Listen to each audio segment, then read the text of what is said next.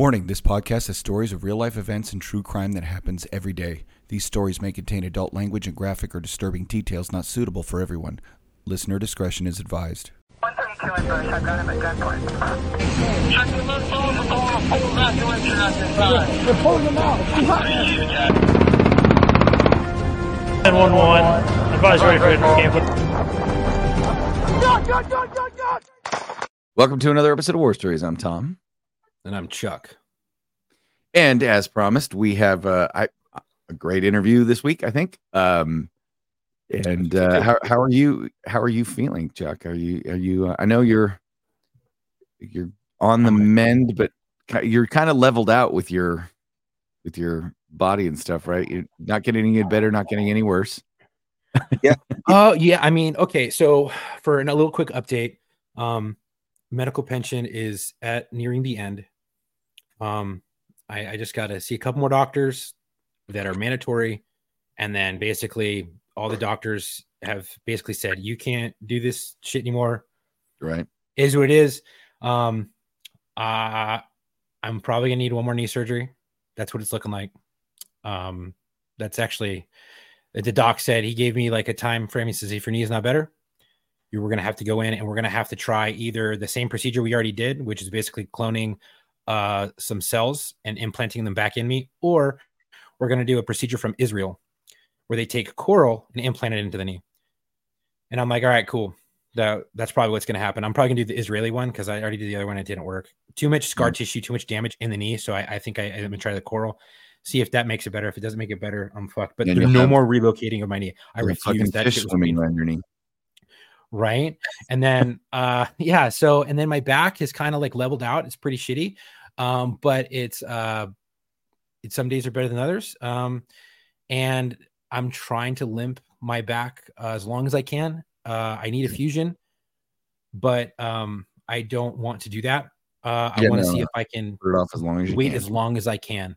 Yep. But unfortunately, the procedures that I had didn't really take too great. And then back procedures, they're 50-50, man. So it's like it either is going to work really, really, really well, or it's going to revert pretty quick. And it reverted pretty quick, pretty shortly after the surgery, which is interesting. And I thought maybe I could get it a little bit better. Had an epidural. Epidural didn't work at all. So no more of those ever, because it can actually do more damage than good. So yeah, that's where I'm at. So if anyone's hiring, let me know. You need a burnout. Serious? Jesus. So now, Chuck, you got us. We've got an email. Yes. So about someone that intrigues me. So why don't you tell us about this email? Because our guest is. I jumped on this quick as shit. So publicist reached out to us and was like, "Hey, I've got a client that might be a good fit for you guys." And I was like, "All right, cool." I read the email. Actually, you sent it to me, forwarded it to me because I'm booking. Mm-hmm. And I read the first portion of it and I was like, 100% don't need to read anymore. I did, but it's pretty interesting. And this is what I read. Jack Treadway and his team of OSI counterintelligence agents were instrumental in removing that voice. over 100 insurgents from the battle space in Iraq in 2007. They were so good at their job that the enemy took notice. When 3 of his team members were targeted and killed, Jack and his surviving teammates raced against time to avenge their fallen friends. I was like, oh my God, coming next summer. Let's do it. Right. This is not, so just so you guys know, this is not a trailer that he's reading. This is an actual book written by our guest, Jack. How are you, Jack? Pretty good. How about you? We're doing great. We're glad to have you here. Sound like he's doing too good. Well, he's doing better, if you can believe that. Going through medical retirement sucks. I'm going to quit whining. Don't drink a lot of, I'm going to quit whining about my problems.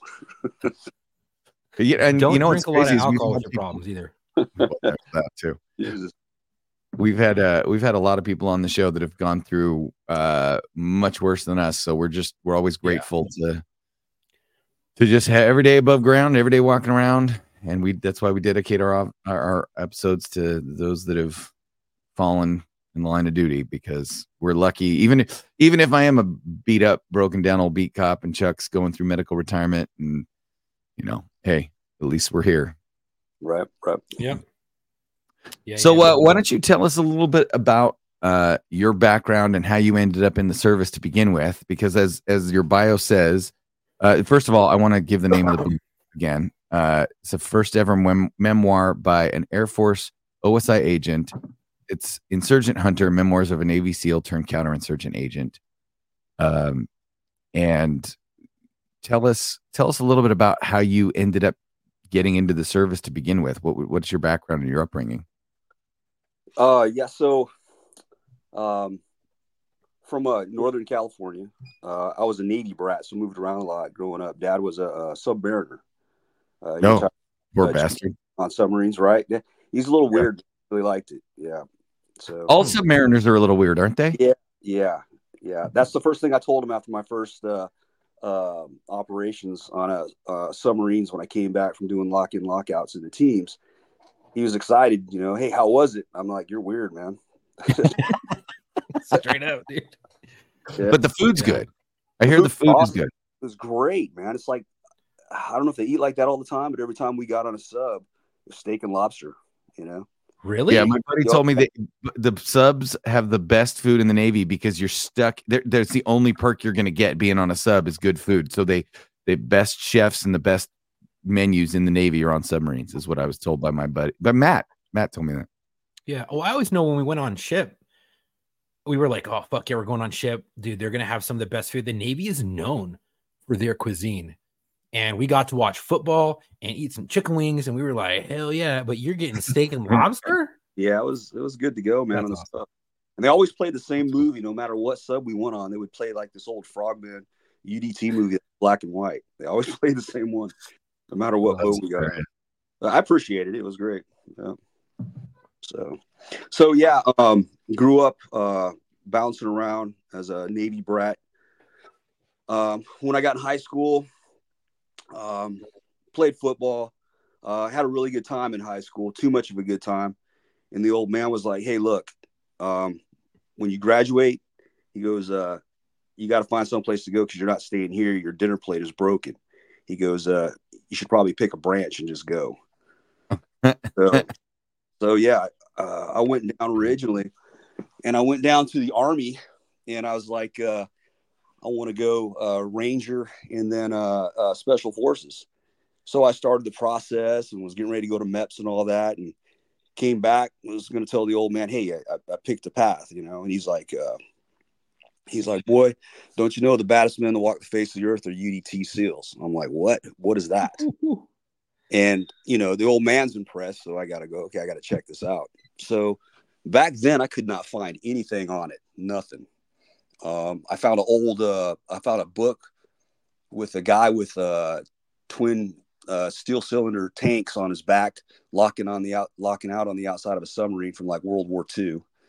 So then I went down and talked to the recruiter and got a pamphlet and showed me all that I needed to do.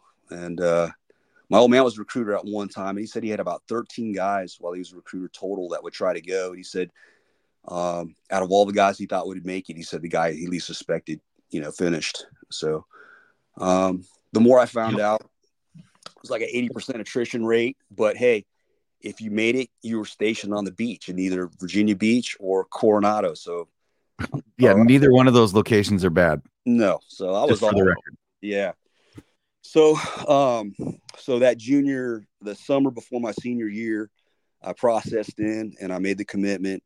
And then that year I just played football and then I trained, man. I mean, I got up every other morning and I was running in steel toe boots. I'd do like 4 miles, and and I didn't have a watch back then. So I would check the digital on my microwave when I took off out the door. And there was like the halfway point. There was a bank in the middle of the city that had a time. So I knew my halfway point, and I'd hop the fence at the pool at night because I didn't have a pool, and I'd do my swimming in there and just got ready, man, and I didn't tell anybody that I was going to do it because if I failed, it's going to be pretty right.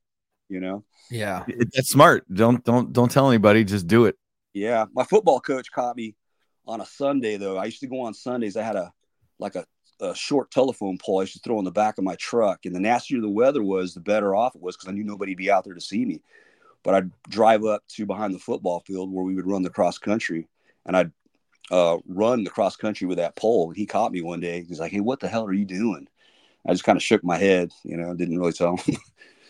But yeah. So, well, it's actually interesting that parallels a little bit. I've read Marcus Luttrell's book, and he talks about there was him and his twin brother had a mentor who basically, he had been a SEAL, I guess, and he had kind of prepped them and taught them to do all this work ahead of time in advance of going to try out for buds and try and make the teams, and it sounds like you did the same thing, only you didn't have that mentor. You just did it all yourself on the down low, so nobody knew. Correct. Yeah, pretty much. And I just, every bit of information I could get on it, I would just put into it, and what I found out was just to get selected to pass that PT test, I knew right away, okay, well, that's nothing. That you just got to be able to do that. You should be able to be walking off the street. Right. Just do that. Right. I focused on. No, you're talking about the Navy's PT test through boot camp, right? No, there's the actual. You get selected for buds. Correct. Yeah, a SEAL breeding PT test that they give you. Yeah, Matt actually has talked to me about this. Just so you know, Jack, Matt's our other co-host, and he was the one I told you was in the Navy, went to prison. When he went to basic, he said, yeah, the test to get into buds isn't the hard part. Buds, it's not designed to keep people out. Buds is designed to keep people out.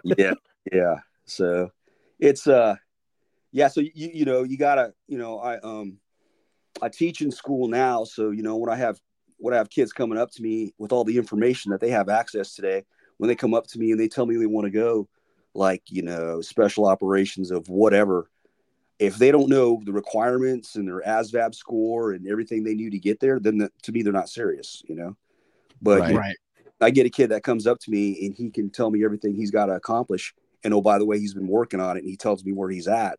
I'm like, okay, then you're serious. So I'll work with you, So, awesome. Yeah. So, all that goes through. Yeah. By the way, back then, now they've gotten really smart in how they do the pipeline and recruit guys and get them ready to go now. Back then, you just had to wait while you're in basic, and you're getting out of shape while you're in basic, waiting to be screened. Mm-hmm. I can only imagine. Yeah. And I got in trouble because I was getting out of shape, and they used to have this thing at night for guys that got in trouble called marching party. And I heard it was ran by a team guy where they just went out there and PT'd the shit out. So I tried to purposely got in trouble. Well, I tried to volunteer for it, and the chief petty officer in charge of our company thought I was a smart ass, so he decided to beat me every night. So I was like, all right, that'll work, So, but anyway, yeah. So they come into the classroom, and there's a bunch of guys, and we're all sitting there, and they show a video. It was a pretty good video. I liked it even more after I saw that. Mm-hmm. They ask for volunteers, and then they take you out and they throw you in the pool. And all these jackasses they're not prepared. I don't even know if they know how to swim, but they all jump in the pool and they're kind of in your way. So it's like a big man soup in the pool, and you're trying to swim through all that. And I'm like, man, these guys are going to slow me down. I ain't going to make it before I even get out of the pool. So you finish, you get out of the pool. The guys that finished on the time, they take you in the locker room and they look at their ASVAB scores and tell everybody you didn't score high enough. You shouldn't have swam in the first place, Right. And then from there, they took us out and you do your push-ups, your set-ups, your pull-ups. By the time we were done with pull-ups, I was the last guy left. And then they take you out to do your 1.5 miles. And back then you wore those Dunga Jams, those bell-bottom jeans, and steel-toe boots. And you had 1.5 miles. So super fun to run. Yeah. But you're fired up for it. So that's what you're waiting for. And that was the PT test to get into buds. Correct. Yeah. And then today, they made a rating for they call it a special operator rating, SO. what they call them now. But back then you didn't have that. So you had to, what they called strike for a rating that for some reason, a guy who strikes for a certain technical job can go to SEAL training. So, Whoa. yeah, so I got slated to do sonar technician, and I never did anything to do with, well, I guess I did later on, but I really had nothing to do with sonar on a ship my whole career. So, but you go there. I was there for 3 months, I guess. I tried to get out of it because I heard if you go boatswain's mate, you're only there for 3 weeks. Well, plus I had gotten in trouble before I went in. I got in a kind of a Donnybrook with some guys, and one of them got hurt pretty bad. So I had a civil suit against me, which I had to pay my old man $7,000 for. Oops. Shit. Yeah. So I was worried about my security clearance. I was like, oh crap, because this was going on when I was in basic already. I'm like, wait a minute, what?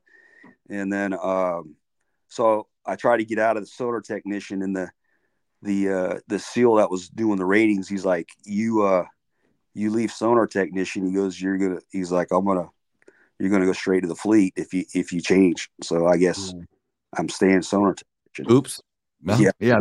The decision was made for you. Right. So you get through BUD/S and then you end up as an counterinsurgent. So explain to me, because I'm pretty savvy, but Air Force OSI agent and insurgent hunter.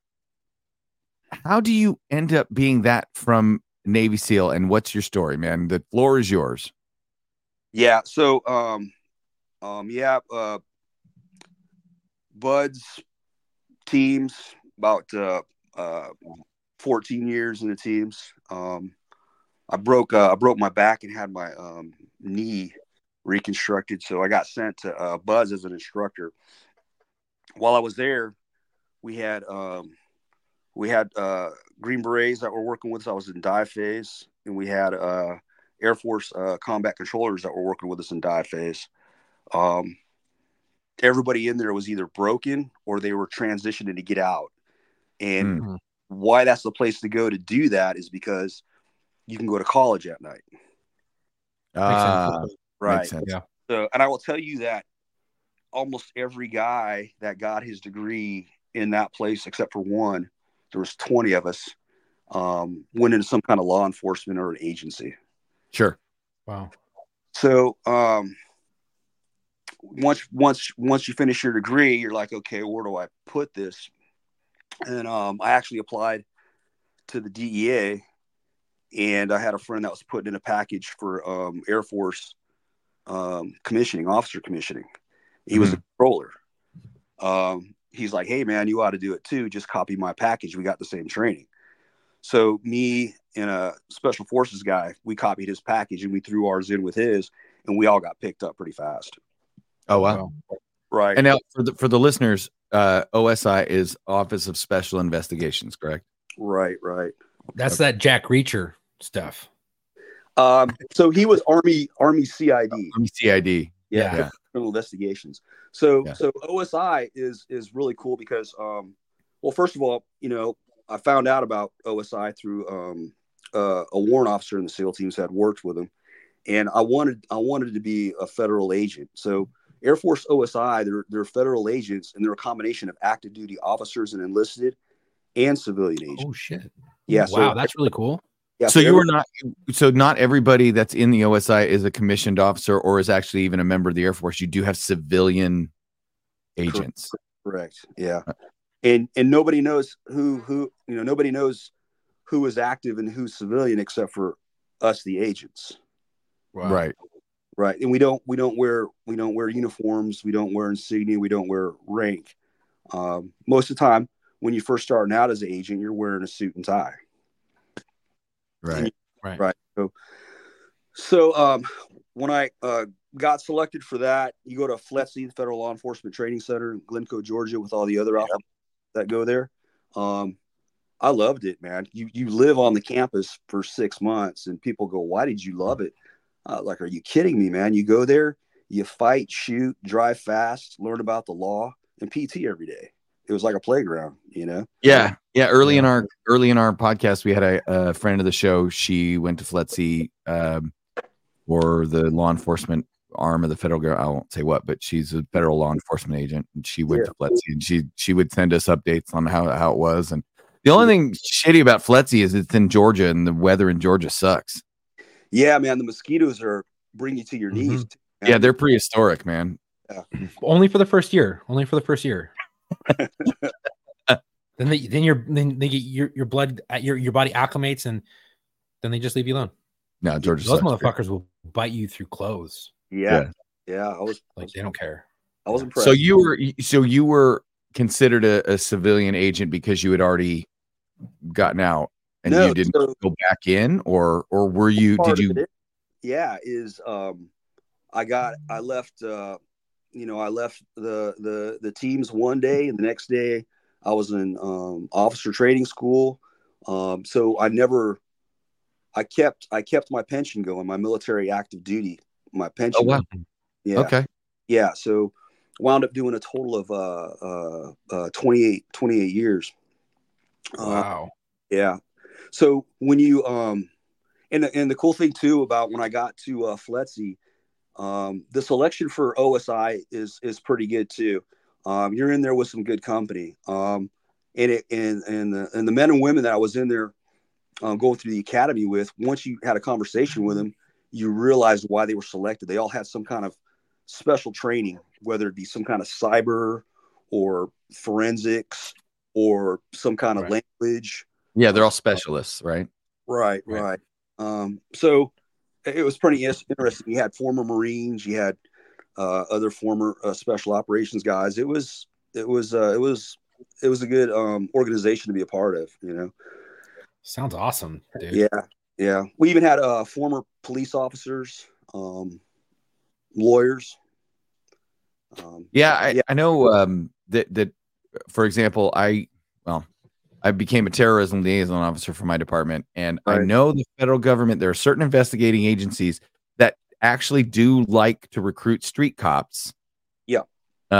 And especially narcotics. For example, I was working narcs, and I had a background in narcs, and then I went to terrorism liaison officer school, and there was a guy from the CIA there. Mm-hmm. And he said, if you ever want to work for the feds, we always want dope cops at the CIA. And I said, why? And he says, because you guys know how to break down and investigate, like narcotics operations, which are very similar to terrorist cells. Right. He says the development informants, the understanding how to do surveillance, very similar. So for those of you cops listening out there, if you want to do some secret squirrel shit, the feds are always looking for good, but you get your shit together, get it all the way together, have a degree, be under 37. Right. That was my goal before I got fucking injured. I wanted to do federal, either DEA marshals, or I didn't want to go Fed boys, the FBI. I didn't want to do it. I just had too much bad taste in my mouth from a couple of those dudes. But FBI is a different animal. Anyway, go ahead. So OSI, you get there, and it's a lot of street cops and other operators and spec ops guys. Right. So in fact, the guy that I went through, our names were close in the alphabet, and he was my partner. And this dude was huge, man. He was ripped at 285, and he played. Oh my god! Football. Yeah. So you said Jack earlier. You weren't kidding. So he a reacher, dude. Yeah. That he was, but he was actually a narcotics officer in a southern state down there before. But so when we would do jujitsu or something like that, and he'd be on top of me, I'm like, really, man? You think this shit's it's like wrestling a tree? Yeah, he's sitting on my chest. So I'm like, me and you get into it, you are never gonna get me on the ground like this. It's just you're right. I'm just gonna shoot you. Right. Yeah. But he's a really cool dude, another quality guy, that I got to meet there. So you finish school, you get sent to your detachment. Your primary job is to protect Department of Defense folks, whatever you get attached to. When you're a new guy, you show up, you get all the you get the death investigations, you get the sexual assaults, rapes, all that. So now let me back you up then. What death investigations and what sexual assaults and rapes, where are they occurring that you have jurisdiction? On base? Yeah, that's what I was about to ask. On base or off, if it's DoD personnel, okay. Your jurisdiction. So we work with local law enforcement and other agencies quite a bit, like almost on everything, because there's some areas where you can't go serve a warrant unless you talk to the guys that are, the local boys. Putting somebody on the ground and drawing guns and not let the locals know what you're up to. Right. Yeah. And a lot of times when you went and did your investigations, you did your knock and talks. Your local guys knew better who to go talk to and where to go find some of this information too. So yeah, right. And same thing overseas. I mean, we have OSI agents all over the world, and you have to do the same thing overseas with your foreign counterparts. Right. Okay. So, yeah. So, and then you hit the nail on the head when you talked about working in some kind of intelligence agency, because my primary goal was to get downrange to do counter intel, going after the booger eaters. Yeah. Yeah, So, I can't imagine you were like happy doing the municipal police stuff of like the mundane, like, not to say they're not important, but the mundane reports, like the fucking assaults and the stuff like that. And you're like, oh gosh, like I want to get past this, but I get why you have to start there, because you got to learn the basics. Sure. And it's good experience. Oh yeah, you get put with some guys like, I was an officer agent, and I got partnered with a guy that was an E6, but he had about 15 years of experience, so he was in charge. You know what I mean? And right. He was training, so you got to be professional too. You can't all that kind of goes out the window unless somebody's gonna get killed or do something illegal. I'm really not an officer at that point. Right. The quality thing. I'm learning from this guy. Yeah. When I worked with a lot of high speed guys, and expertise is expertise, like you were talking about, specialists in OSI. Right. They all have a specialty, and if you don't know how to run a surveillance, right, get out of the way and let the experts run a survey, because it's not like following people is an art form. It is. You got to train for it, man, and it takes more than just one car. It takes more. Yeah, right. I get my wife. I get so mad at how people are surveilled and how cops do surveillance in film and TV, almost more than a lot of other bullshit. Like, I can deal with a lot of other but surveillance is such a fine art. It's the same thing with developing informants. Right. You don't send any jackwagon to go out and try and develop informants. You better have some skills if you want to start developing informants. Exactly. So back to your point about your guys who were other agencies that talked to you because you had product experience. So when I told my bosses, like, hey, that's what I want to do, I want to do the downrange mission, they're like, okay, then you got to get in narcotics, because you got to learn how to run confidential informants. Yep. So I'm like, okay, I'm in. And but you got to have experience before you go to do that and start running informants and doing their surveillance and everything. So you get there, you're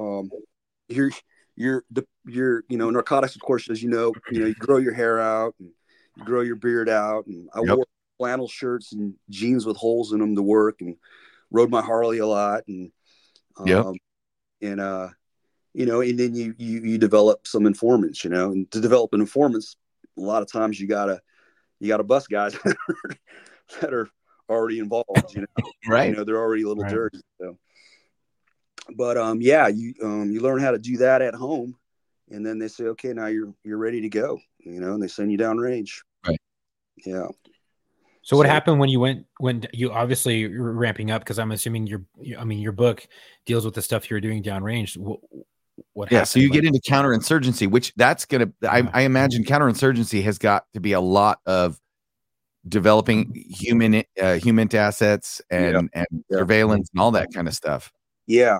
So your job downrange is basically you're an investigator, and you're running informants, and you're putting evidence together, and when you develop a target, then you find a team to action it, and depending on how gnarly your target is depends on the team that can action them. You know what I mean?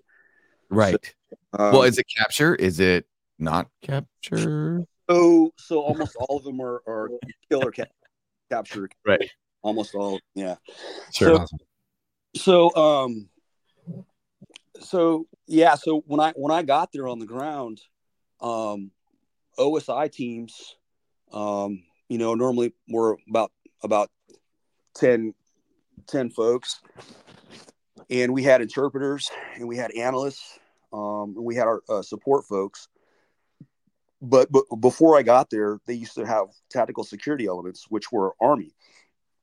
So when you went out to meet an informant, or you went out on a raid with the Army or something, to do sensitive site exploitation, basically collecting evidence and interviewing people. Right. You had the tactical security element, the Army guys attached to your OSI detachment. They'd take you out, and you'd only need 2 agents and your interpreter, and you'd go out and you'd meet your informant someplace secluded, and get your intel. And those guys were like your security. Well, when I landed, the Army was so busy with their ops tempo, they stripped all the OSI detachments of their TSEs, or tactical security elements. Oh, wow. So, but OSI still had to do their mission. So, depending on your who your senior guy who owns your battle space that you went out on patrol on, they told you what your requirements were to go outside the wire. And at Balad Air Base, ours was we had to have 3 Humvees minimum, and 3 guys in each truck minimum, and we had crew serve weapons mounted on the top. So what time frame are we talking? So I was there in 2007. Oh, okay. So, nothing going on. Damn. Yeah. That's right when I enlisted, dude. Right. You were doing the secret squirrel shit right when I was like, I think I'm gonna go in the Marine Corps. Yeah. That's awesome. I'm an old dude. So when I landed, the That's base when I was working narco. bombed like an average of 40 times a week, getting rocketed and mortared. And the EOD guys there, the package they had said that they had either been found or hit in the past year 1,035 IEDs in our battle space. Yeah, so it was when you went outside the wire, your ass puckered a little bit, Yeah, for sure. But I can only imagine. Right, so does that dirt look different than the rest of the dirt? Swear to God, that dirt looks different than the rest of the dirt. You know what? And the part of Iraq I was in reminded me a lot of Fresno. Yeah. You know what? They're probably about the same as far as danger. Did you have a lot of tracks out there, Marine Corps tracks out there? Amphibious vehicles? What's that? Did you have a lot of amphibious vehicles out there where you're operating? No. Were clearing minefields and shit? No, what we had, the Army would have like the Bradley Buffalo, and when I left, they brought MRAPs out there. But we were just in up armored Humvees, man. Yeah, and so you had that going for you, right? Yeah. So, well, before I got there, and before guys were just going out there in like up armored Suburbans before the Humvees. Oh, jeez. Yeah. Fuck, dude. Yeah. So that's that Blackwater shit right there. Right. Yeah. So, wow. So when I got there and got on the ground, some of the guys that were leaving were like, they're impressing upon me, like, look, man, look how many intel reports we write and all this.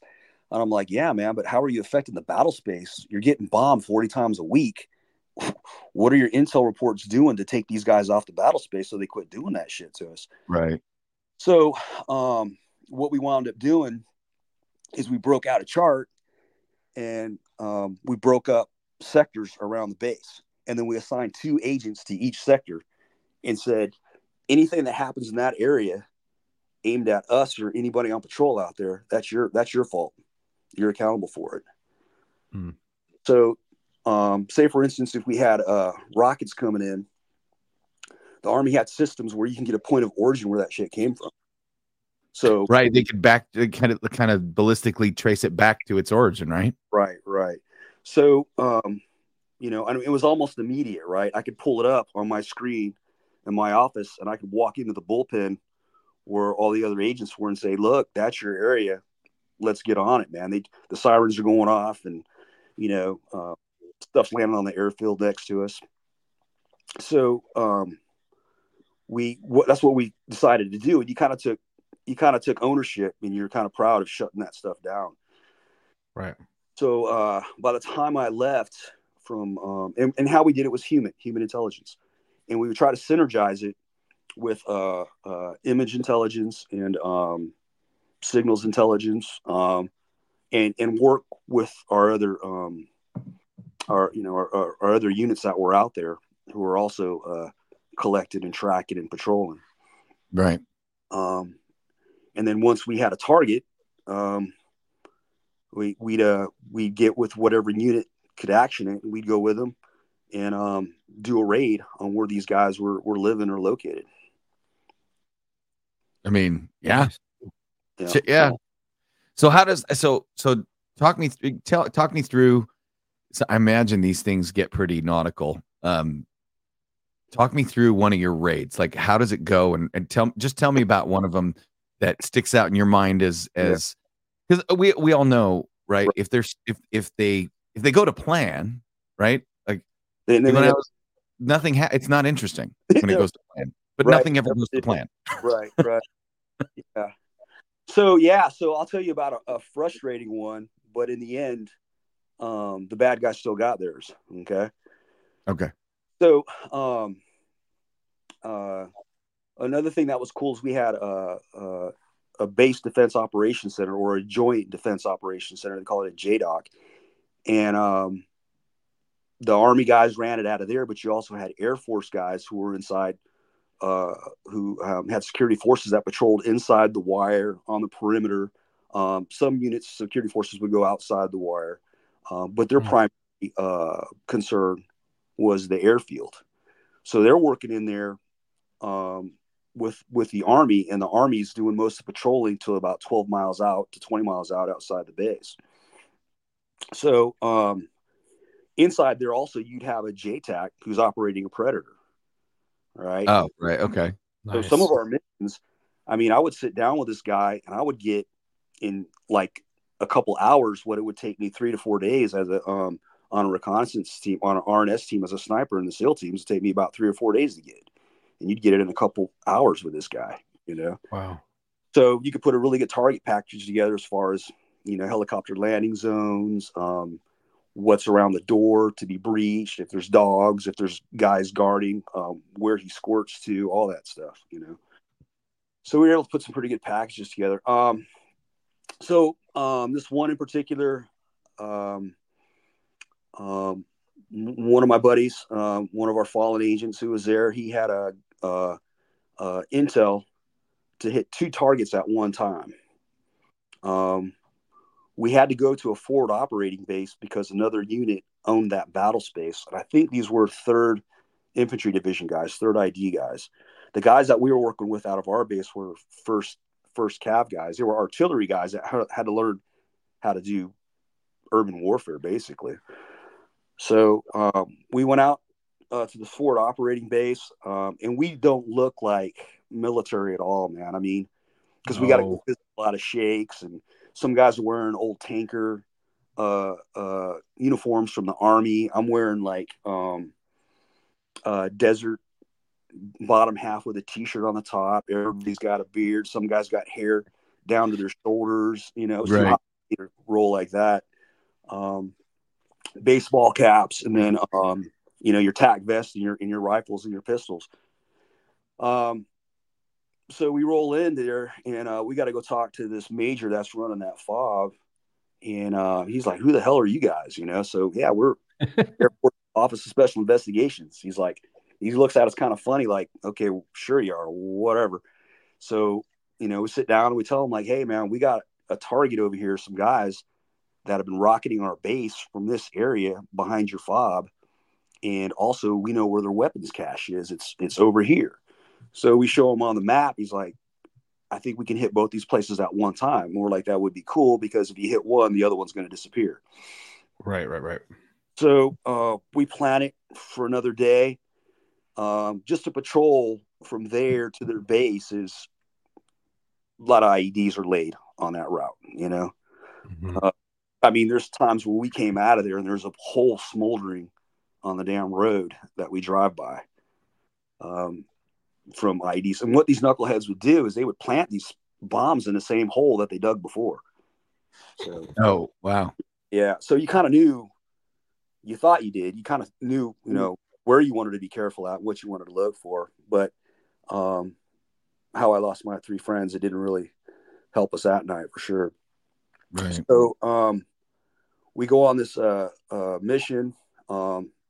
We link up with the Army guys. If we used any of the Iraqi soldiers, they wouldn't tell them what the mission was until we were already on target. Basically, they would just load it up in the trucks with guns because some of those guys were not on our side, you know. Right. And again, it's hard to know. Right. And they would try to take all their cell phones from them and everything. So on this particular mission, we go. We have part of our team go with some Army guys to go hit the weapons cache, and we have, and I'm with the other group that's going to hit the targets. There's 4 guys we're looking for, and we have Apache helicopters with us. Apaches are awesome, man. They're like guardian angels to us. Yeah, those things are pretty dope. Yeah, the only bad thing about it is the booger eaters heard those things coming. They knew they had to get out of Dodge quick. So I even had friends in the teams that would come back from downrange and said, "Man, if I ever come back in another life, I'm flying Apaches." You know. So we go in and we go in a patrol down this road. We got one of those mine detecting vehicles in front of us. It looks like a damn caterpillar or something. Yeah, it's got like all kinds of arms and stuff off of it. Did it have that weird grate in the front where it like comes in the front and starts like sifting through it and blows it up in front of you?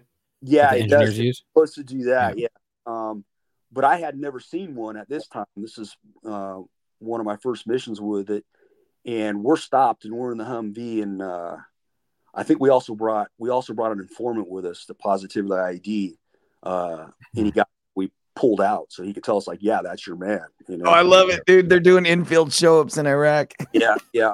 So, this might be the guy, but it might not be the guy. Right? Is this the guy? Do you have to give him an advice? Okay, so I'm genuinely curious. No, when you're out there, man.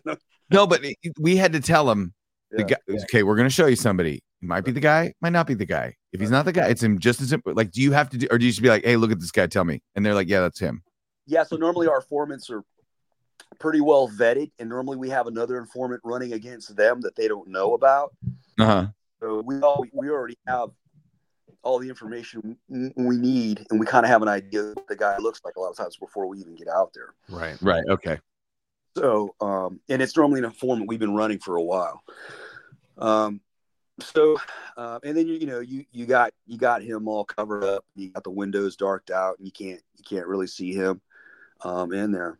So we stop, and I'm like, "What the hell are we stopping for? The Apaches are flying ahead of us. These guys are going to boogie. We're not going to get them, you know."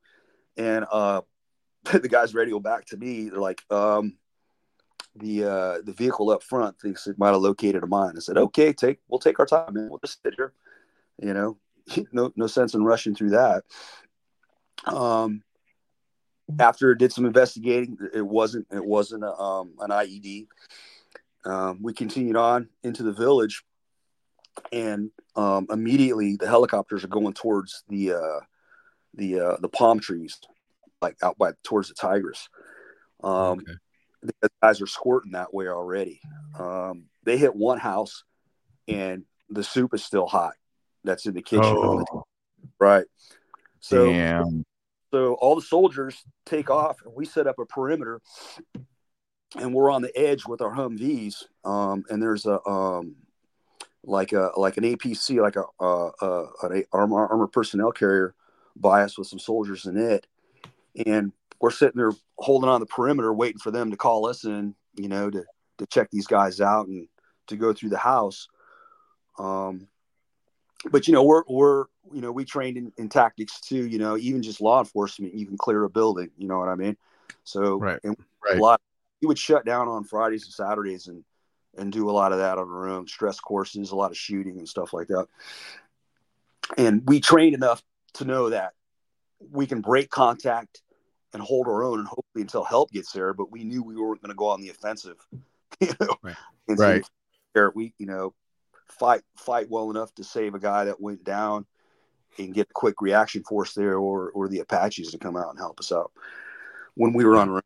So anyways, we were the Army, and they took off after the guys that squirted into the palm trees. And Orion, one of the guys with me on the perimeter, he looks up, and there's a guy looking at us, peeking through the windows on a second floor, and there's soldiers on the other side. So we call back to those guys, and we tell them, like, hey, you got a guy, watching you guys from his side. It's a military age male, and he's trying to hide.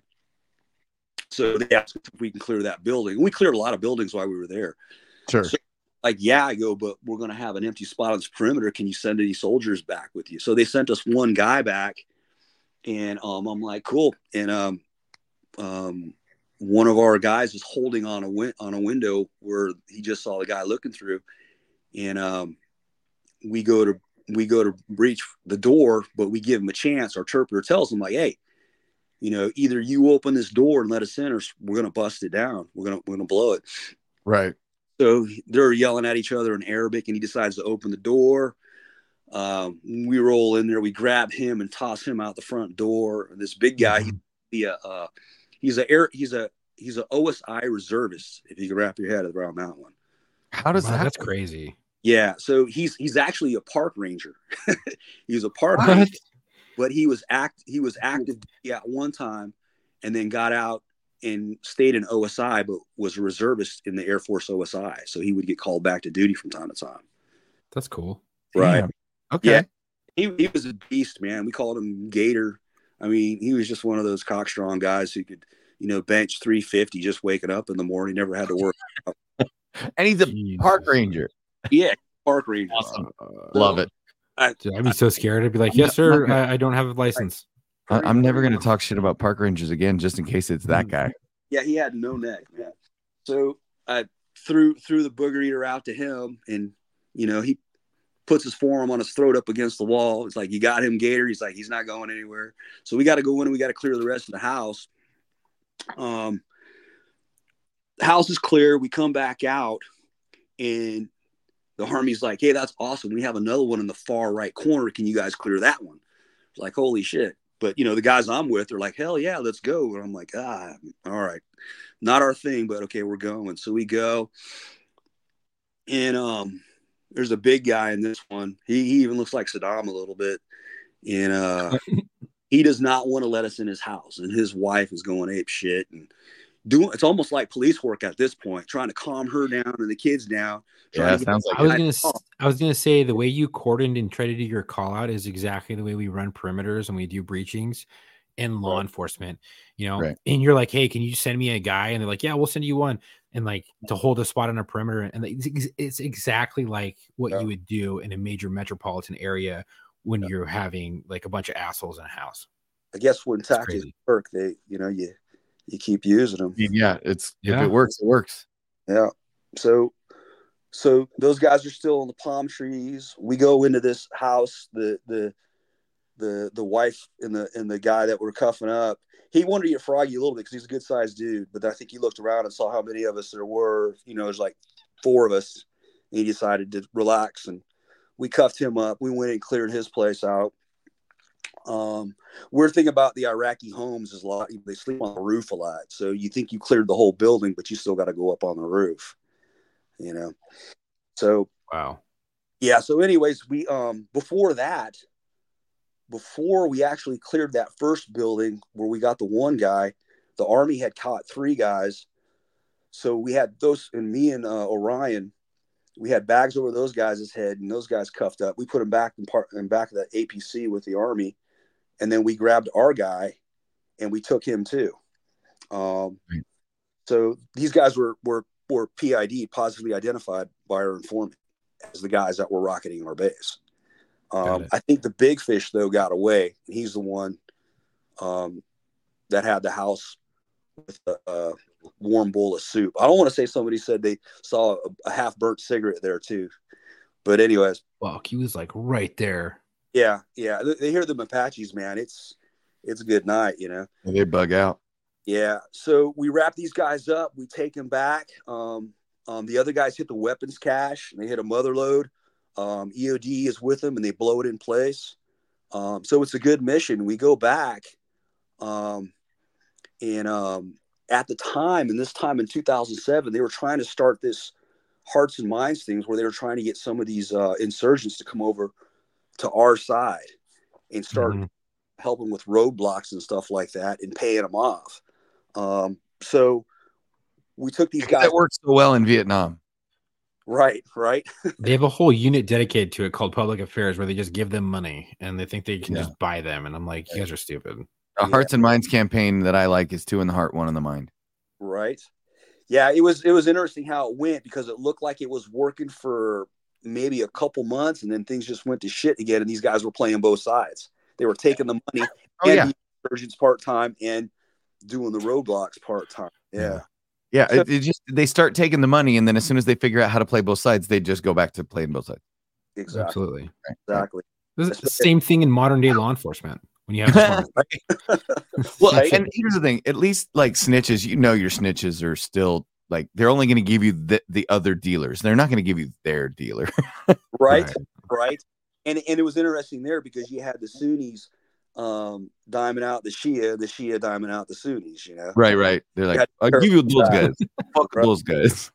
So we take these guys back, and the Army lets 3 of them go. Their commander lets 3 of them go and keeps 1. So my guys were pissed because they did all that work to put those target packages together, and they're just going off, you know. And I'm like, listen, man, you know, you're an agent. And that guy's a colonel. That's his battle space. That's what he wants to do. That's what we do, you know. If the guy turns up again doing wrong, then we get him again, you know. And, you know, but inside my mind, I'm like, yeah, great. So one of them fucking rockets hits a building and kills somebody, or one of his IEDs kills somebody on patrol. So, interesting enough, man, I think it was not even 2 or 3 days later, but these guys are back at it, and they're rocketing the base from the same area. Jeez. And we have oh my gosh. Hits these 3 guys with a Hellfire rocket. Nice. Kills 2 of them and sets 1 of them on fire. All right. Yeah. So all well that ends well. Right. So the guys were happy after that. Like, let's I mean, that's, they're like, God dang it, we're getting fucking rocketed again from the same fucking spot. And they come back later like, hey, yeah, by the way, though, we decided to send a Hellfire over there and killed 2 of them. The other one just fucking burnt to shit. Right. Running around like a fucking chicken with his head cut off and like, oh, that makes it better. Yeah. Got it. Okay, cool. Yeah. Just validate that we had the right guys, you know. I mean, it's you know, it's about the same as hooking up some dude on a righteous caper. You get him for a good felony and the judge releases him and then he's out on bail and he commits another fucking crime. So this time, like I said, all the same. Yeah. And then you find out the rival gang just fucking offed him and you're like, oh, all right. That works too, right? Dickhead. Yeah. So, man. Yeah, so we had a lot of missions. That's crazy. Yeah, we a lot of missions like that. When we lost our 3 guys, Tom, Nate, and Dave, when we lost them on that night, it was one of the most routine patrols we would typically go on, and it wasn't a planned informant meet. Nate was on to an Iraqi captain who was a double agent. We didn't know it at the time, but Nate knew something was up because he had arrested one of Nate's snitches who was a Sunni, and this guy was a Shia. And these guys we find out later on are supported by Iranian militia guys. Okay. The militia guys supported by the Iranians. So we had a mission we were going to go on that night. It got canceled So Nate was already having beef with this Iraqi captain in that area of operation, and we had some guys were taking pop shots at us one night when we were in that area, but we couldn't nail down who it was. I think, thinking back on it now, I think it was probably the Iraqi captains in one of his patrols. But we had two other agents who had information on some guys who had killed one of our EOD guys with a secondary explosive.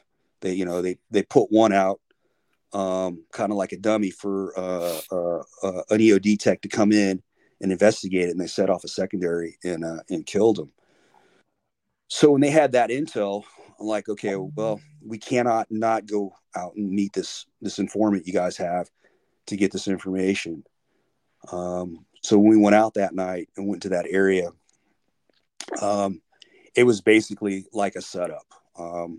There was a pressure plate IED there waiting for a patrol when we got there. Jeez. Yeah. Fuck. Right. And then when the thing about us is we can investigate exactly who did it. Right. Through our human that we have. And then our synergizing with our SIGINT guys and our imagery intelligence guys, we can pretty much pinpoint it. And then through all our sources that we have in the area, and it all came back to this Iraqi captain and some of his guys. So, yeah, Damn. yeah. And so, did you end up? I guess that would be my big question. Is so your boys get basically blown up in an ambush, right? They get set up, right? We had a 3-truck convoy, and I made a decision that night in about 15 seconds where I was going to drive the first truck. We were short a guy that night. He was sent to a cutter for something, so we were short a guy that night, and I normally wouldn't drive, and they had me driving the second truck, and they had Nate driving the first truck with Tom and Dave. And I heard after the mission was briefed, I had made some changes already, and the guy's mission was Max and Dave's, and I could see they were tired of me screwing with her. You know how it is, man. You don't, once you have a plan, you have a mission, you don't want an officer in there, micromanaging crap. But right, they had the commander driving, which that was a no-go. We put him in the back truck. They had me driving the second one, that was fine with me. They always wanted me in the center truck anyways for tactical reasons if something went down. Then I would make the calls on how we're going to break contact or cover a Humvee and recover guys. And then I was going to drive the first truck simply because it was probably going to be the last mission where Nate and Mac got to go on a patrol together, because Nate was getting ready to rotate back home, and those guys were roommates. Nate lived with Mac and his wife at their house. And they were looking at me, and I was thinking about it, and I was like, no, man, Nate was a great point, man. Nate knew that turn off into that area better than I did. And if you pass it, you blow by it, you miss it, then everybody's pissed off at you, because now you got to drive all over the place, possibly hitting an IED, covering terrain you didn't have to turn around and come back to what you missed, because it wasn't easy like you can just turn around like you turn around on out here, So I was like, yeah, all right, I'm not going to touch it, we're good. So they kind of smiled, like, okay, you're leaving it alone the way it is. And I left Nate driving that first truck, man, and it was about a 15-second decision. He took us right there, but shit, So now, do you get to go after the captain that fucking planned it? Yeah. So, so it's real dicey when you start pointing the fingers at somebody who's supposed to be an ally out there with us, who's gone on missions and everything. The deal with this guy was, as long as you were going after Sunnis, he was all about it. But the second you started targeting, and this guy was a bad dude. I mean, we had intel on throwing a grenade into a family's house, and then a kid running out the back door, and he shoots the kid. Holy shit. Yeah, he's just bad news. We had intel on him killing one of his own colonels. Wow. Yeah. So we grab one of the guys. We get one of the guys, and he gets sent down to Baghdad to be hung. We had to go down there and witness to it, subpoenas, write statements, all that crap. And then the Iraqi captain is who we wanted. So that's who we were trying to tell the Iraqi, judges down there. That's who we wanted. I think they were Shia. I don't think they gave a shit. The area that this guy was from, we actually tried to stay out of it because we knew that Shia militia, Iranian backed, were thick in there. It was just a dangerous area. Mm-hmm. But when we finally had some more intel to go get another one of those guys down there, the commander and our colonel from that was stationed over in Qatar were saying, "Hey, man, you need to take, because you're supposed to get 3 days off in the middle of your tour anyways or something. Go to Qatar, stay in a nice hotel, drink some beer, whatever, decompress." Right. And that's what one of our guys was doing. And so they were like ordering me that I had to do it. And I had one of my most experienced agents set to go do a raid on a guy's house in that bad area. It was called Dujail. And it was a pretty good trek out there. And we didn't want to go. The Army didn't want to go unless we had tanks. Well, we wound up not getting tanks, but we got a shit ton of Army guys and APCs and Humvees. So that worked. When the mission was scheduled, the agent came up to me and he's like, "Hey, where are you going?" And I said, "They're sending me to Qatar. They packed my bags and they had them sitting by the door." The unit shrink and the damn chief were taking me with them down there to take a break, because we've been at it pretty hard for a few weeks, tracking these guys down. And we had got one, but the one I wanted was the captain. This guy he went from like E3 to captain in 2 years. So, wow. Yeah. Damn. So, when he came to me, he looked at me and I go, you want me to go with you, don't you?" He's like, "Could you?" So I went and I jocked up my gear, and grabbed my rifle and my secondary and my radios. And I walked into the office and I said, "Hey, I got to go on this mission, guys. Yeah, I know you guys think it's better for me to go down there." I go, "But I'm better if I keep working." And they just kind of looked at me, and I walked out and we went and jumped in the Humvees and we took off and rallied up with the Army. And, we headed into that city. And that was a mess, man. We went into that city. We hit this house. It was pretty populated. There was nobody there. All of a sudden, we were just like surrounded by a crowd. And I told my interpreter, I said, "Hey, start asking some of these people if they know who this guy is we're looking for." And this guy comes up. He's like, "Hey, I know who you want. Will you pay me?" And to my interpreter, and he looked at me and he told me, and I said, "Yeah." He says, "Okay, but you got to freaking beat me up and put me on the ground and cuff me to make it look good, or these guys are going to get me." So like, all right. So shit, I swept his feet, put his face on the ground, cuffed him up, and threw him in our Humvee. And he took us to the house on the other side of town. And the Army guys were really cool about it because, you just fragoed the whole mission. You're doing stuff on the fly now. So we patrol, but they know how important it is. So we patrolled to this other house. And by the way, we have these guys with us. OSI created a unit. It was actually a former special forces guy, Army Special Forces major. He started this unit called the Anti-Terrorism Specialty Team. And I used to go to some of the courses with these guys. Since I was in the SEAL teams, I would go to some of the courses with these guys and audit the training that they were being put through. And tactically, these guys were really sound. They were mature guys. They were like all salt and pepper hair. They kind of reminded the HRT guys we used to train when I was in the teams. Okay. Very seasoned guys. And they can run informants, man, like nobody. So when we lost our guys, they landed, and there's about 4 or 5 of them, and they rolled out with us on this mission like they'd been there yesterday, So we got those guys with us. We go into this place. We hit this house, and it's a guy that's part of the captain's crew. Might even be one higher up. We go, the soldiers kick his door open. We go inside. The AST guys start searching the place. We got a perimeter outside. One of the AST guys is manning a crew serve weapon out there. And more crowds are starting to come around. This guy's telling me, like, hey, man, there's nothing here. There's nobody here. We don't do anything. The AST guy with me is reading him, and he's like, this guy's full of shit. And I find this room down the hall, and it's the door's locked.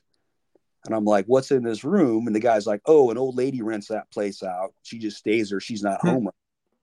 So I look at this big soldier next to me, and I'm like, hey, kick that door in. So he kicks the door in there, and there's all kinds of shit, man. There's ammo. There's stuff for making IEDs. There's grenades. There's AKs. We're like, yeah, this old lady, man, she's keeping secrets from you, huh? Fucking weapons cache, huh? Right. So we clear that place out, and I grab that guy and I take him out front to the soldiers, and I'm like, hey, hold on to this guy. Don't let him go anywhere. He's going with us. So they start questioning him and asking him for his ID and everything.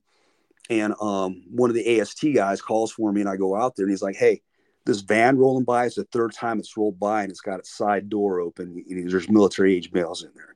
It's like, whatever we're doing, we need to wrap it up. And then we hear gunshots like a couple homes over.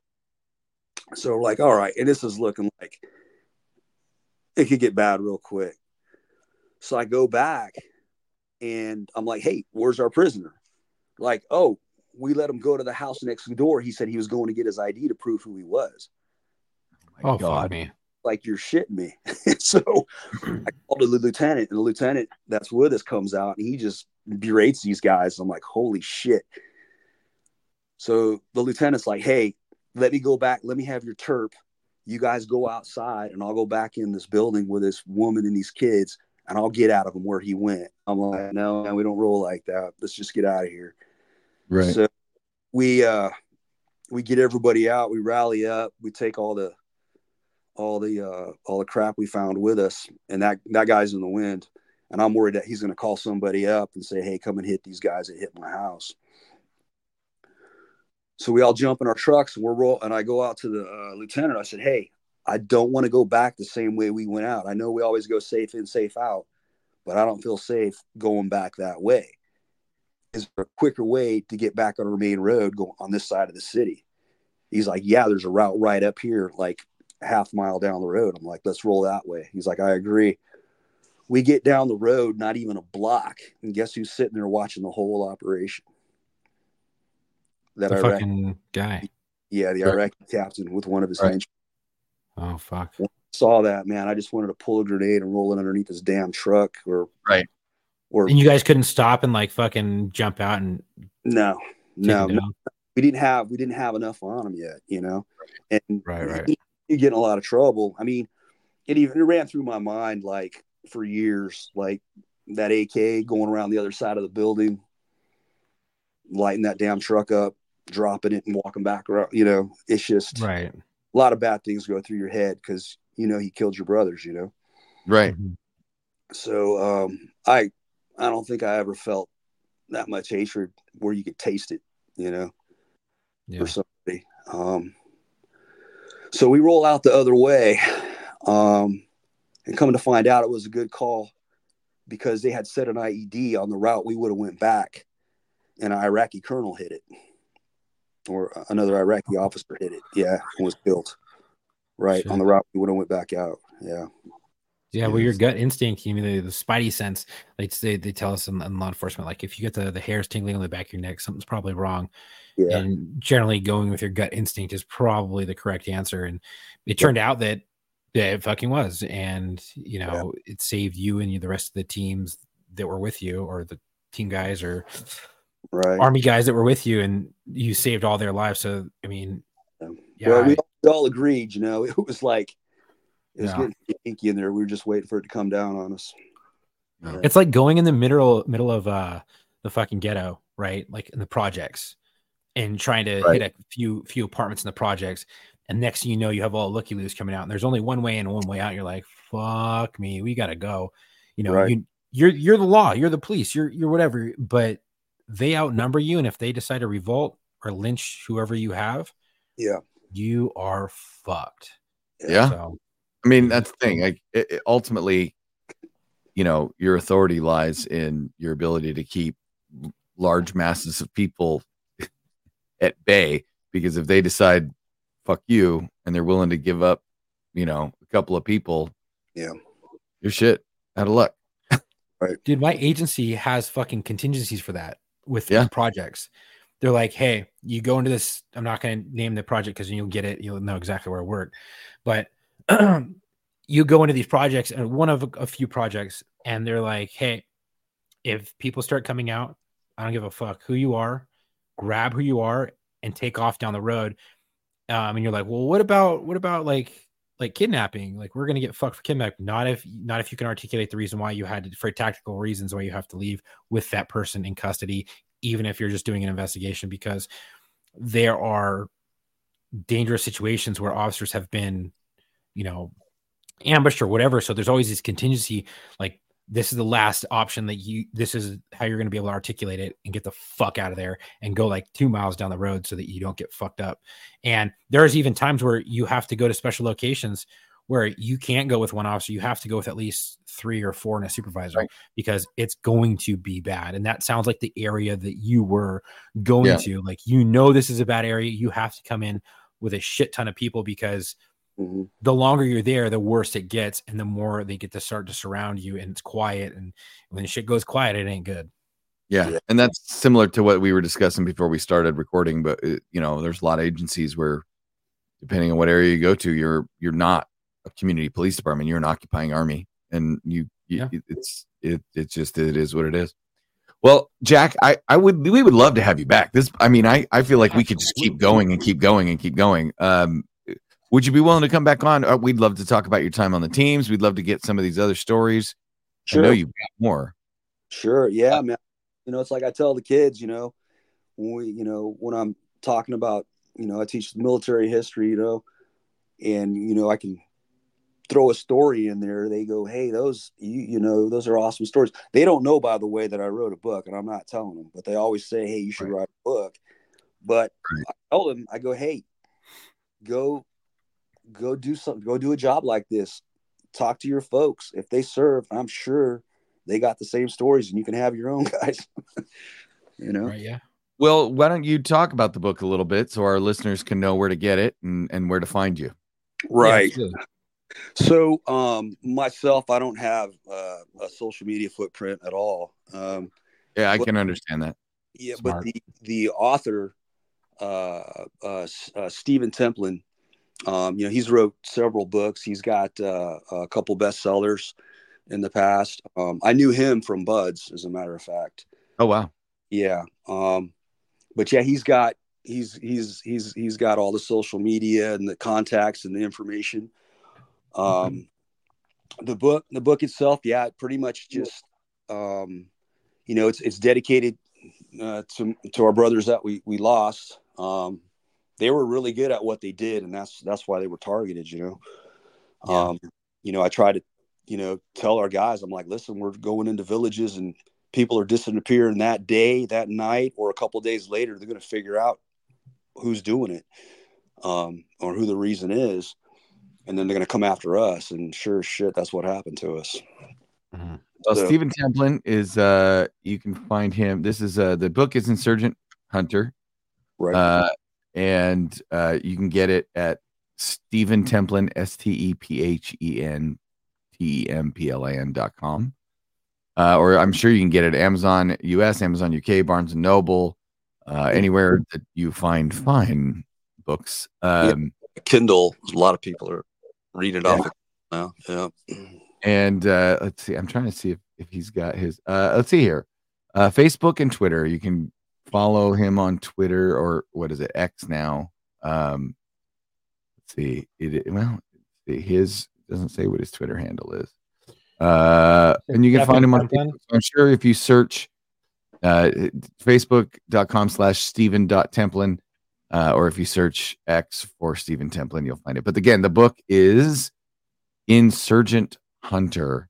So if you want to hear more about Jack's shenanigans and good times downrange hunting insurgents for the OSI, grab it, because I definitely want to read it as well. And Jack, we hope that you would actually come back, but as we do whenever we have a guest, we want to let you dedicate your episode to whoever you would like, and I can tell that you definitely have a dedication that's sitting on your heart. Yeah, 3 really good men. They were good friends. Tom Crowell, Special Agent Tom Crowell, he was our superintendent there. We lost him on November 1st, 2007, along with Dave Wigger, another special agent. Really nice guy. Got pictures of him with the kids in Iraq. They loved him. And Nathan Schultheis, he had a law degree, and he chose to go downrange and be a special agent and do the mission he was doing. When we go into the villages, Nate was one of the guys that had hair down to his shoulders, and I think all the kids thought he was Santa Claus when he came in, because he was always bringing toys, candy, toothbrushes, and stuff like that. It was like we were the ice cream truck when we pulled into some of those Iraqi villages. But Right. Nate was really good at what he did, and he stirred up a hornet's nest, and that's what got us. Yeah. Well, rest easy, brothers. We've got it from here. And we'll keep dedicating our episodes until there's no one left to dedicate them to. But I don't think that day's coming anytime soon. No. Yeah, Jack, we appreciate you. Again, we would love to be in touch with you. We'd love to have you back on if you're willing. For those of you that are watching this on YouTube, you'll notice that Jack, for OPSEC reasons, has kept his identity secret. So I think I'm just going to put a picture of Secret Squirrel up over his icon. That'd be funny. So, Jack, we thank you. Do you have anything you want to say to our audience before we close out here? No, I appreciate the time talking to you guys, and I hope folks have an understanding about what OSI is about, and maybe there's some folks out there who want to serve. Yeah, absolutely. All right, Chuck, why don't you take us out? Well, Jack, I want to say thank you so much for coming back on. We can't wait for you to come back on to the show. That'd be absolutely great. I just want to say thank you, everyone, today for listening. If you like today's podcast and the content we provide, please help us out and rating and reviewing us on Apple Podcasts, Spotify, or really whatever podcast platform you listen to us on. You can follow us. If you already follow us, please like and share our content in our posts. And you can follow us on Instagram at war_stories_official and our Facebook at War Stories Podcast. You can also support us by going to www.warstoriesofficial.com, grab some gear. And if you want to be featured on the show or think you have a story to tell, go to booking.warstories@gmail.com. Again, that is booking.warstories@gmail.com. So I can get you booked. We're always looking for law enforcement, veterans, firefighters, medics, but also corrections dispatchers and nurses. And if you have a friend you think would be a great fit, let them know about us. Give them our booking email. Try to link us up together, and I can speak to them and we can get them booked to come on the show. And if you missed it, be sure to check out this book, Insurgent Hunter, Memoirs of a Navy SEAL turned counterinsurgent agent in Iraq. So thank you. And for those of you that, and for those of you that follow Locker Room, we're going to be doing Locker Room Live on Thursday nights for right now, while Matt is in North Carolina on set. He's had some fun adventures on some decommissioned Coast Guard boats, and we'll hear about. We're recording this Thursday night. Well, last Thursday night, as of when you're hearing this. So as of hearing this episode, you heard all about Matt's adventures last Thursday on Locker Room, but we haven't discussed it with him yet. So until our next episode, come home with your shield or on it.